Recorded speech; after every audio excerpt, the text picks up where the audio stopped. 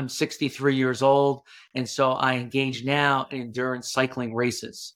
So I'm cycling across states. I'm going out there and cycling for 12 or 13 or 14 hours. And what I'm trying to learn from a personal development standpoint is not to give up, to keep going. And I think that actually helps you a lot in small business. In small business, you got to understand when to keep going and when to give up, when to hold them, when to fold them. Great. There's a great quote that says, if you find yourself in a hole, the first thing you have to do is stop digging.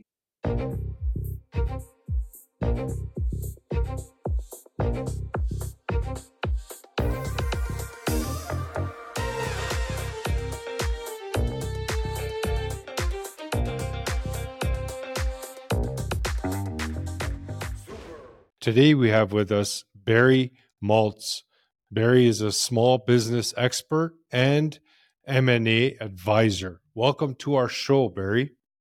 Thanks, Shade.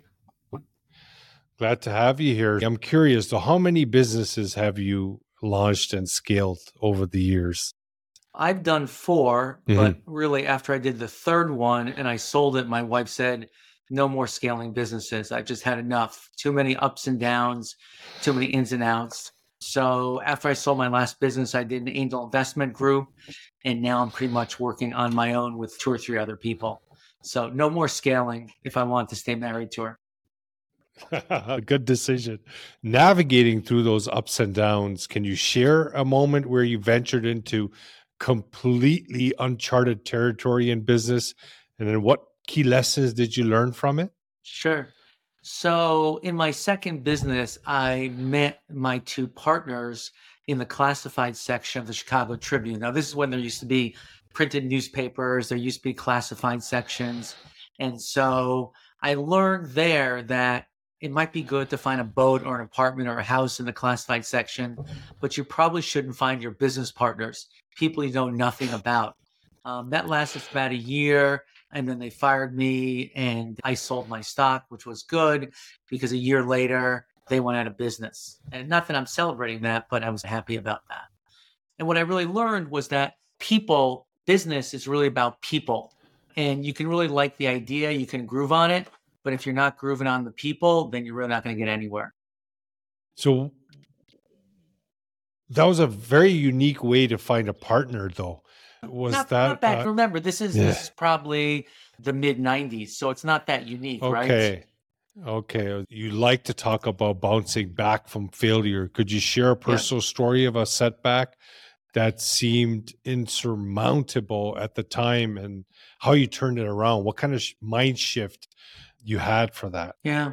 Going back to the same story, I had invested $50,000 with these guys when I joined them, and that was basically all of our savings and our wedding money. So my wife wasn't really pleased that I had done that. And after I was able to get the $50,000 back, what I learned was I don't care what I'm going to be doing in my next business. I want to be doing with someone that I can really trust. And I ended up going to business with the husband of a woman that I actually knew in college. And the idea was that we were going to sell scientific software through a mail order catalog and over the web. We have to remember this is the mid 90s. There's no internet. Basically, people are selling software through just word of mouth and maybe Egghead and a couple other places.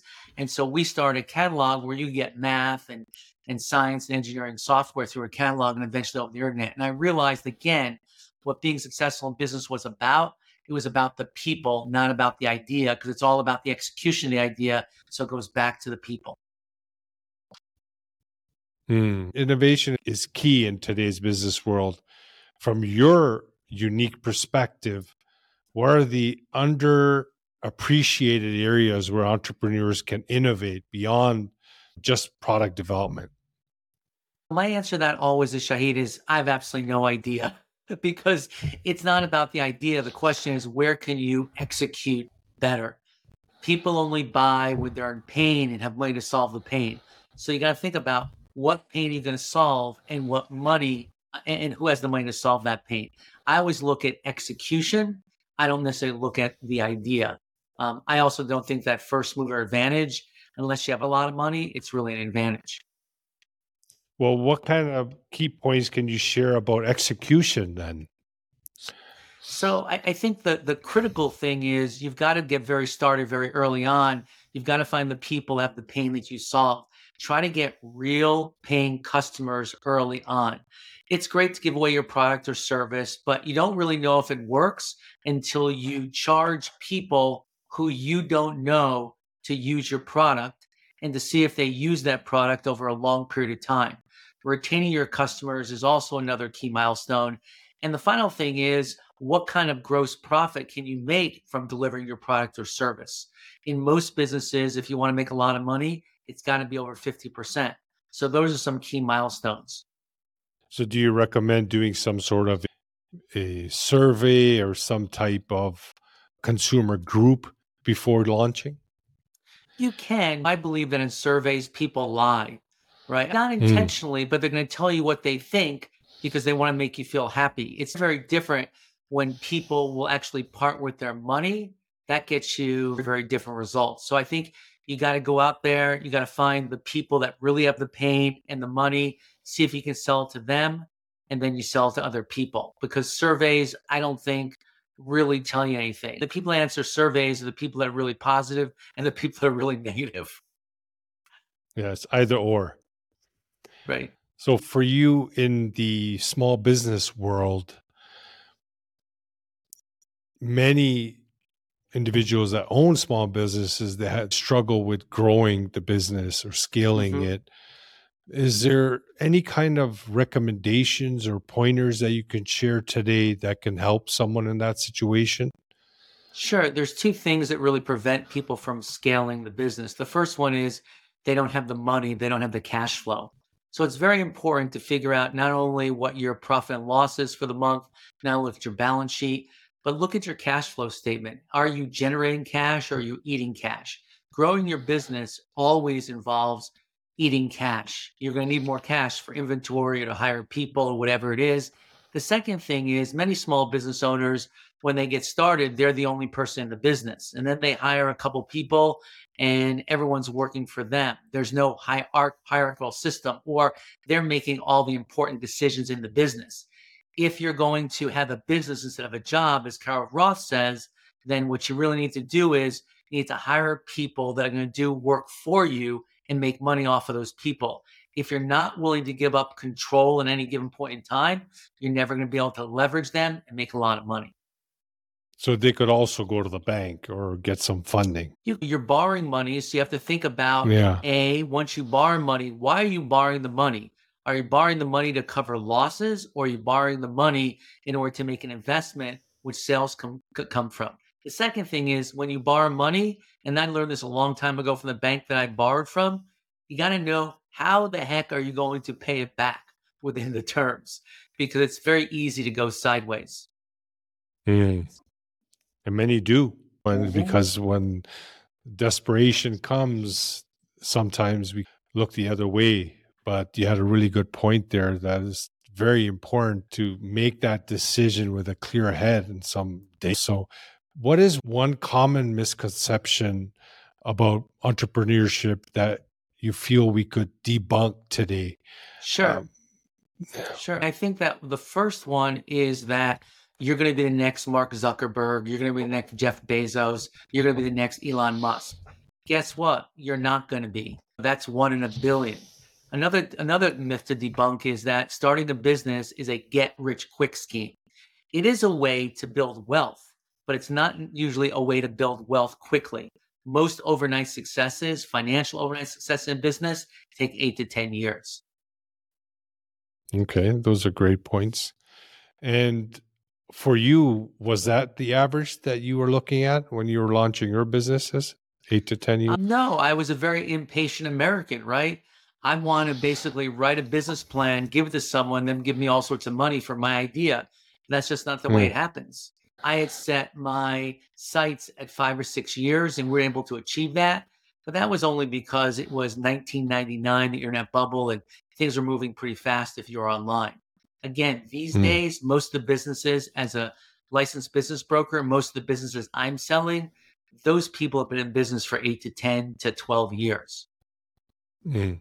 So can you speak about some of these businesses that you have for people to invest in and give us some pointers why it's better to purchase a business than to launch a business? Well, it depends. I mean, I'm a business broker, so I sell businesses or I look for businesses for other business owners. Again, you always have to make the decision. Do you want to build versus buy a business? Building a business will take much longer, but buying a business, you'll get the business probably a profitable business right then. But remember, you've got to make money. You've got to make the money back that you actually paid for the business. Most services Goodwill. businesses are going to sell for anywhere between 2 and 4 times the cash that they're generating. So you got to think about how long will it actually take you to make back the money that you spent purchasing the business versus if you took that same cash and started from scratch. Some people are builders and they start from scratch, and some people are growers. They like to buy something and then build it from there. But do you have some stats on that comparable to building something I and don't. I think taking it's on very some? individual. No. I think it's very individualistic, right? There's Mm, again, I think you got to ask yourself, are you a founder or are you a grower? Some people don't like to start mm, things from scratch, and other people, once it gets to about 5 or 10 million, they are done. They want to sell it. mm. What's your top industry that you work with? I work a lot with technology, anything that has to do with Hmm. technology, that's in education and AI, those types of things. But I've also sold a lot of businesses, what I call Main Street businesses. And these would be duplication businesses. These are schools. These are HVAC businesses, Mm. electrical contracting businesses, the whole set of them. Are you already trading in AI? I'm not trading in AI, but we're selling businesses that have AI Well, you know what I mean. technology and have customers. Yeah, Yeah. absolutely. Yeah. So Yeah, there's AI all sorts of technology, you businesses. already Yeah. trading? Yeah, there's all Yeah. there's all sorts of businesses that are creating AI technology. They're helping various Mm, industries, building models for them, and have been very successful. okay. One of the Could businesses you we just walk? sold, Hmm. yeah, I was just saying, one of the businesses we just sold was a company called Crowd AI, and they would analyze imagery for the Defense Department, and we sold that to Saab. So there's a lot of that going on. Mm. So could you walk us through your process or framework for making high stake decisions, especially in scenarios where the path isn't that clear? Yeah, I try not to make high stake decisions. I try to take Hmm. iterative, patient steps because I really believe that you want to do small failures and small successes rather than take these giant risks and these giant leaps. Because if you take a very small step and it's the wrong step or you fail, at least you have a chance of readjusting and taking another small step to eventually get to where you want to go. By taking giant leaps and big risks, sure, it may pay off, but also it could put you in the gutter and out of business. I like the way that you're very real about business because it's not all sunshine and rainbows. Now, puppies and rainbows, right? So, looking ahead, what are some of the emerging trends you believe entrepreneurs should be preparing for? Again, I think that you have to embrace AI. You've got to think about Mm, what tools in AI can actually make your job easier. So, for example, if you want to write a job description, AI can do that for you. If you want to write a social media post, AI can do that for you. If you want to write content for your content marketing, AI can do that for you. And I think eventually we're going to get to the point where there's going to be personal AIs for different parts of your business. So again, I don't think it's going to displace your business. It's just going to be another tool that you can use. mm. Yeah, for sure. And it's a pretty incredible tool, and it's only going to advance further. Your point about having the ability to look at those areas where AI can make whatever you're doing now better, that might Hmm. be something to keep an eye on. So, how does personal growth intersect with business success? You're a I pretty good multitasker as well. You're yeah. typing and talking to Well, me. That's incredible. I was looking up. I was trying to look up the name of the actress who I don't know if you remember. It was a. In fact, Shh, I'm going to look that up right now. It was a movie called She. shh, It was about shh. yeah. It was about. Let me just look see who the thing was. Who that thing was. Oh, and I'm sorry. It wasn't She. It was called Her. It was the movie with Scarlett Johansson where she is a personal AI for this business guy. Uh-huh. And he eventually forms a relationship with her and he falls in love with her. And so I think all of us would like Scarlett Johansson to be their personal AI, or at least the voice of the personal AI. But I think we will Yeah. get to that. She was not only his personal AI, she was his personal operating system. So Everything. that's what I was looking at, Scarlett Johansson. You asked a Yeah. question about passion. When it comes to when it's to small business, a lot of people go into business because they do it for the money, and that's not going to sustain you. You got to do it for the passion. You've got to say to Mm. yourself, "I want to go out. I want to start my own business because I want to see my ideas succeed, and I'm willing to let my ideas fail." It's only that Mm. passion that's really going to drive you to really when things get really difficult. It's the only thing that's going to sustain you. Yeah. And connecting that passion to a purpose. Because when you marry Right. the passion with a purpose, that's when it actually Right. creates this pull to it, right? It pulls you. Right. Right. So yeah, definitely is a and good and point. and So, and, and, mm, and you got to know what mission you're on, right? Because when mm, you have employees, your mission can't be making you more money, right? Your mission's got to be something else that they can really get attached to and they can get behind. yeah, get everyone involved. So for personal growth, how do you see personal growth intersect with business success? Can you share how that is important and or whether it's not important in your point of view? I'd like to hear your thoughts. I think that if you're fortunate enough to be able to have a job where you can have passion behind it, that's the best of all possible worlds, right? When I was growing up, my mother told me that I would never fail, that I could do what I could achieve whatever I wanted to. And when I finally did fail, that was a real wake up call, right? And the question is, what do you do when you fail? Me, I have a pity party. I cheer the darkness, but within 24 hours, I try to let go and take an action and go do something else. So I try to reconnect when I fail with the passion of why I'm doing what I'm doing. And I try not to mourn whatever happened or find out a reason why it happened for more than 24 hours. Good. So do you work on personal development yourself? Sure, we're all working on personal development, right? We're always trying to be better at what we're doing. We're trying to serve people better and contribute more to the people that we interact with. We're always trying to grow. So When we stop growing, we stop more learning. specifically. So more You know specifically personal what I do? development meaning Yeah. on the So mindset side. yeah. So the way my personal development these days has to do with endurance, right? I'm 63 years old, and so I engage now in endurance cycling races. So I'm cycling across states. I'm going out there and cycling for 12 or 13 or 14 hours. And what I'm trying to learn from a personal development standpoint is not to give up, to keep going. And I think that actually helps you a lot in small business. In small business, you got to understand when to keep going and when to give up, when to hold Mm. them, when to fold Okay, them. great. There's a great quote that says, Mm. if you find yourself in a hole, the first thing you have to do is stop digging. Good, Barry. Thank you. Can you share what you feel your innermost superpower is that got you to this point in life? I think half not quitting and the other half is knowing when to quit.